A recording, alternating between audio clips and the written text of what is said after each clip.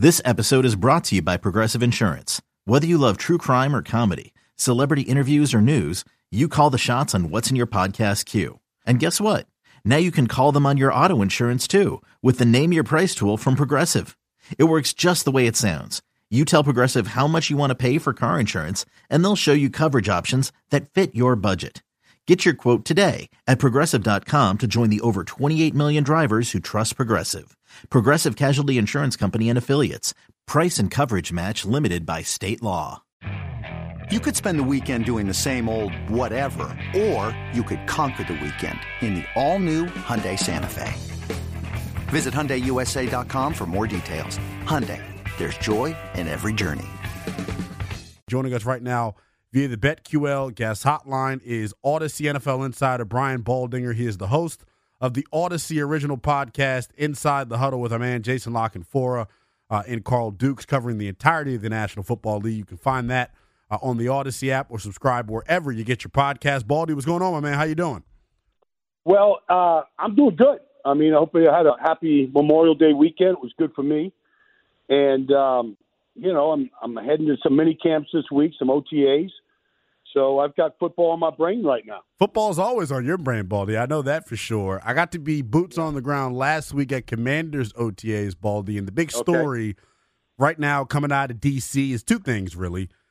Sam Howell versus Jacoby Brissett, that quarterback battle that we expect to leak all the way into training camp is in full swing. And then the offensive line, Brian Baldinger, is something I want to talk to you about. The Washington Commanders last year struggled up front. It was a major reason as to why this group failed to qualify for the postseason. They brought in Andrew Wiley and Nick Gates from the Kansas City Chiefs and the New York Football Giants as their two big free agent acquisitions up front. I know you're very familiar with both of those two guys. Can you start with Nick Gates and what you saw on film from him last year, and are you a fan of his game?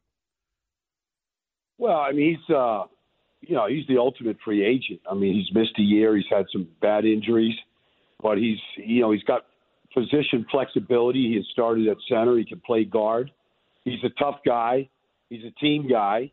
I mean, there's a place for Nick. I mean, he's got to go stay healthy. Yeah. But he can compete for a job inside. So I didn't have any problem with that signing.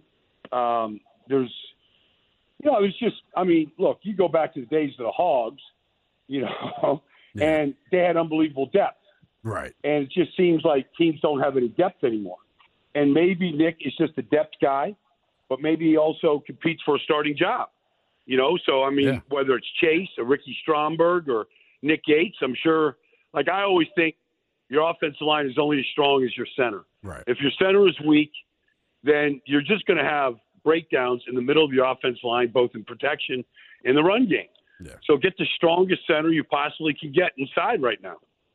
Yeah, so they are going to end up going right now.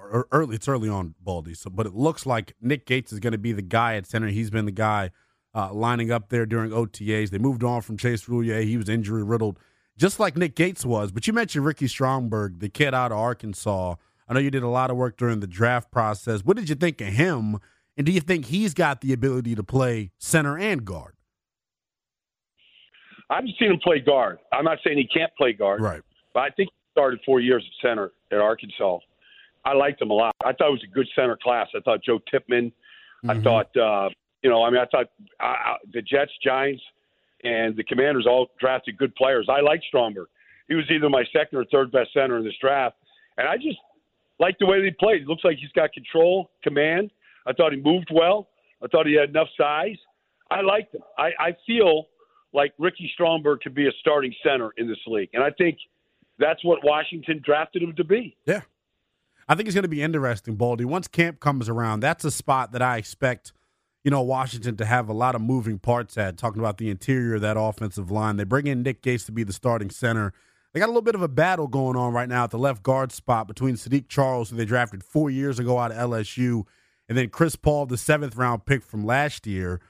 Baldy, it's interesting to me. When a team like Washington is banking on somebody like Sadiq Charles, who has struggled to play left tackle, his primary position for the first 4 years of his career, how easy do you think it is for guys, specifically Sadiq, to make that transition from tackle to guard? Well, I mean, you can make the transition. It's easier for some than others. Mm-hmm. I didn't have any problem going from tackle to guard to center. But, that was sort of my role. So I learned it. But, Sadiq let's face it, he hasn't done much in this league. Right. So, you want to be a veteran of this league, you want to get a second contract, then, go nail down a position. Right. I mean, I'll give you an example.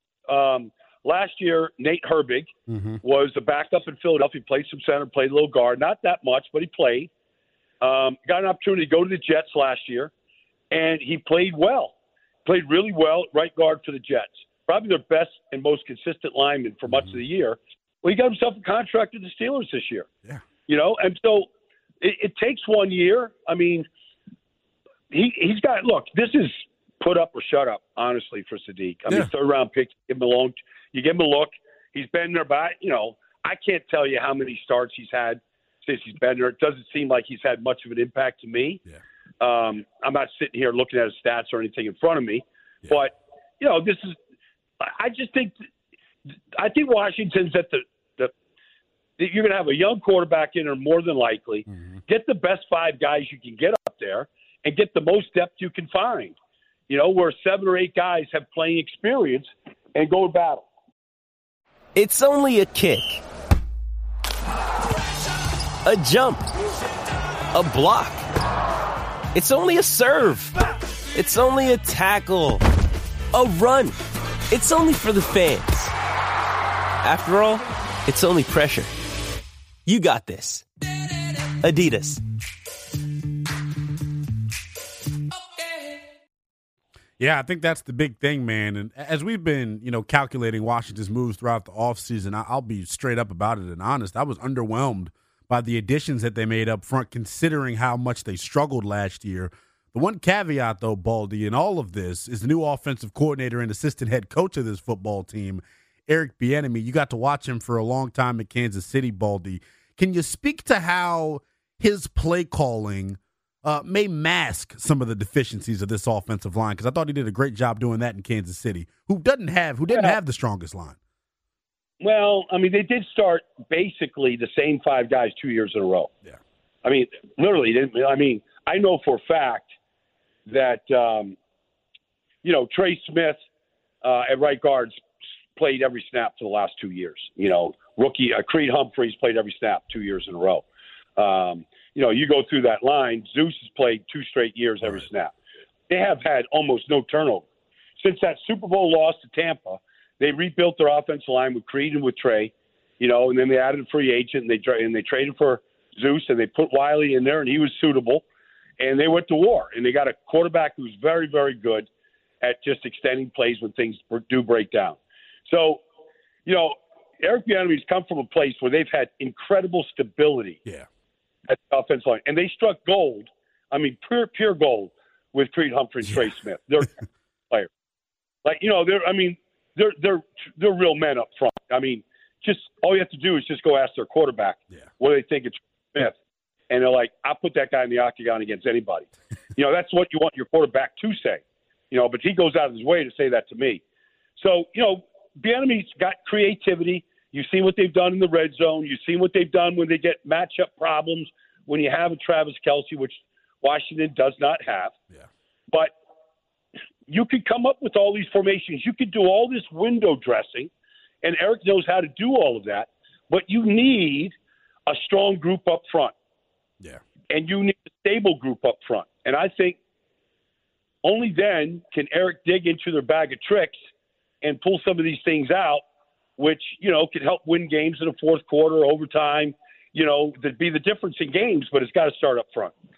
Yeah, I think the offensive line, like you said, Baldy, is going to be the key to unlocking this Washington offense. They averaged just 18.9 points a game last year. It was really the singular reason as to why they missed the postseason. On the other side of the football for Washington, Baldy, that defense kept them in a lot of games, and I know you did a lot of breakdowns on that group. What was the difference you saw in them between 2021 and 2022? Because I remember talking to you 2 seasons ago, and you talked about it, man. It just didn't seem like a group that was playing all together and for each other. What did you see last year that was the big difference maker? Well, I thought Montez, Duran, Jonathan, I thought they played really hard last year.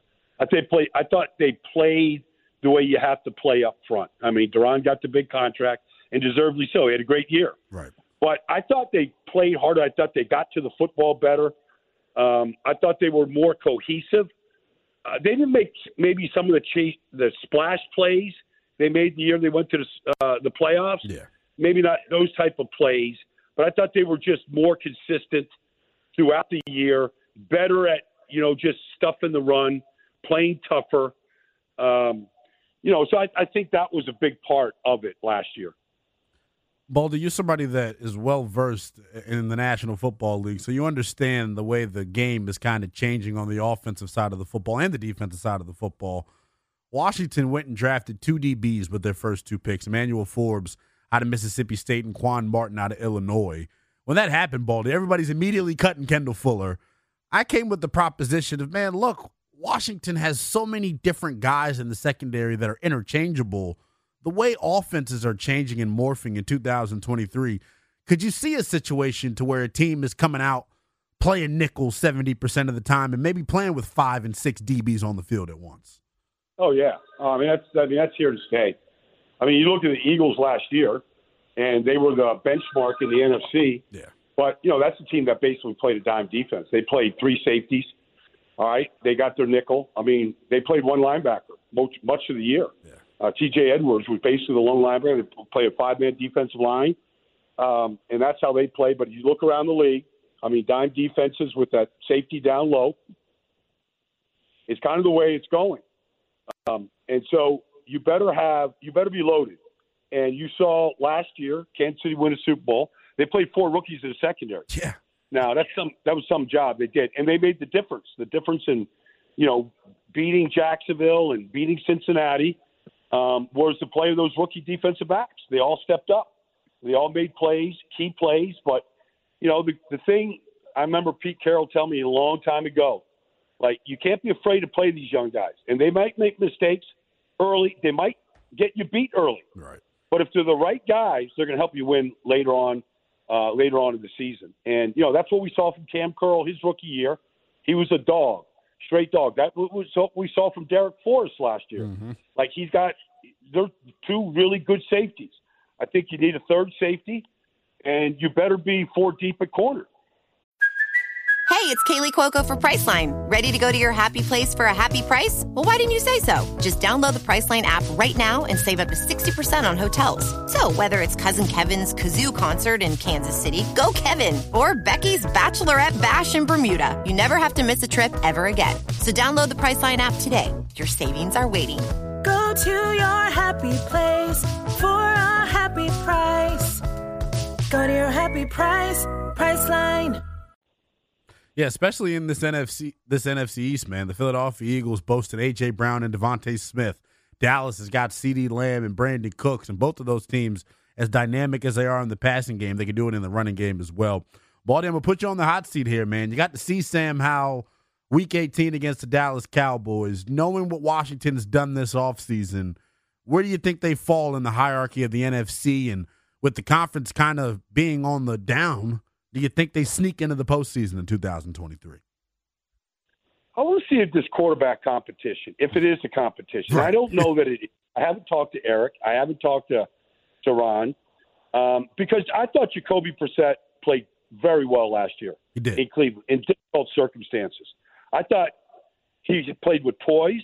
I thought he made a lot of plays. The defense fell apart on him, but I thought he played well. If Sam Howell beats him out because he's better, then I think that bodes well for Washington. Because I know they've got playmakers. I know that they're going to be able to run the ball, and they should be able to play good defense. And look, if you're keeping the score at under 20, right, you should be in a lot of games. And I'm not just anointing the Eagles as the division champ. You beat the Cowboys last year. You made like hell of Dak Prescott, late in the season. They beat Philadelphia last year.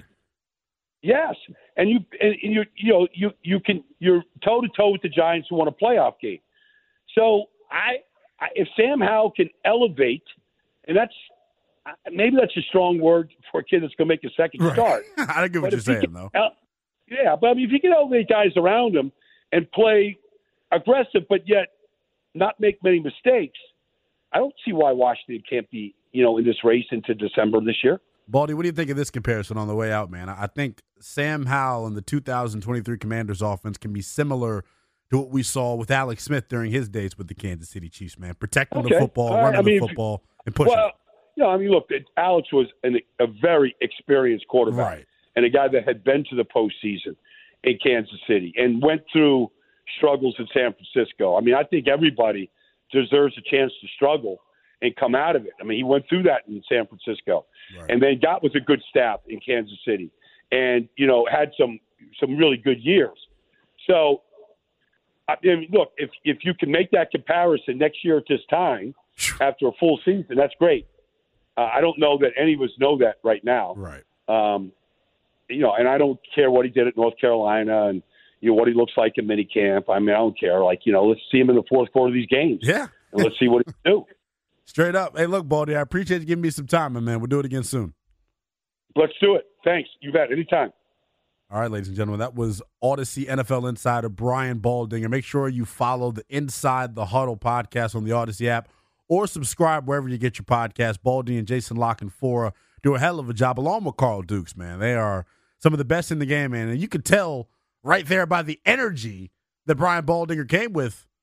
Do we have a fan within the Odyssey NFL insiders of the Washington Commanders? I don't know. It seems like Baldy pretty bullish on the Washington Commanders.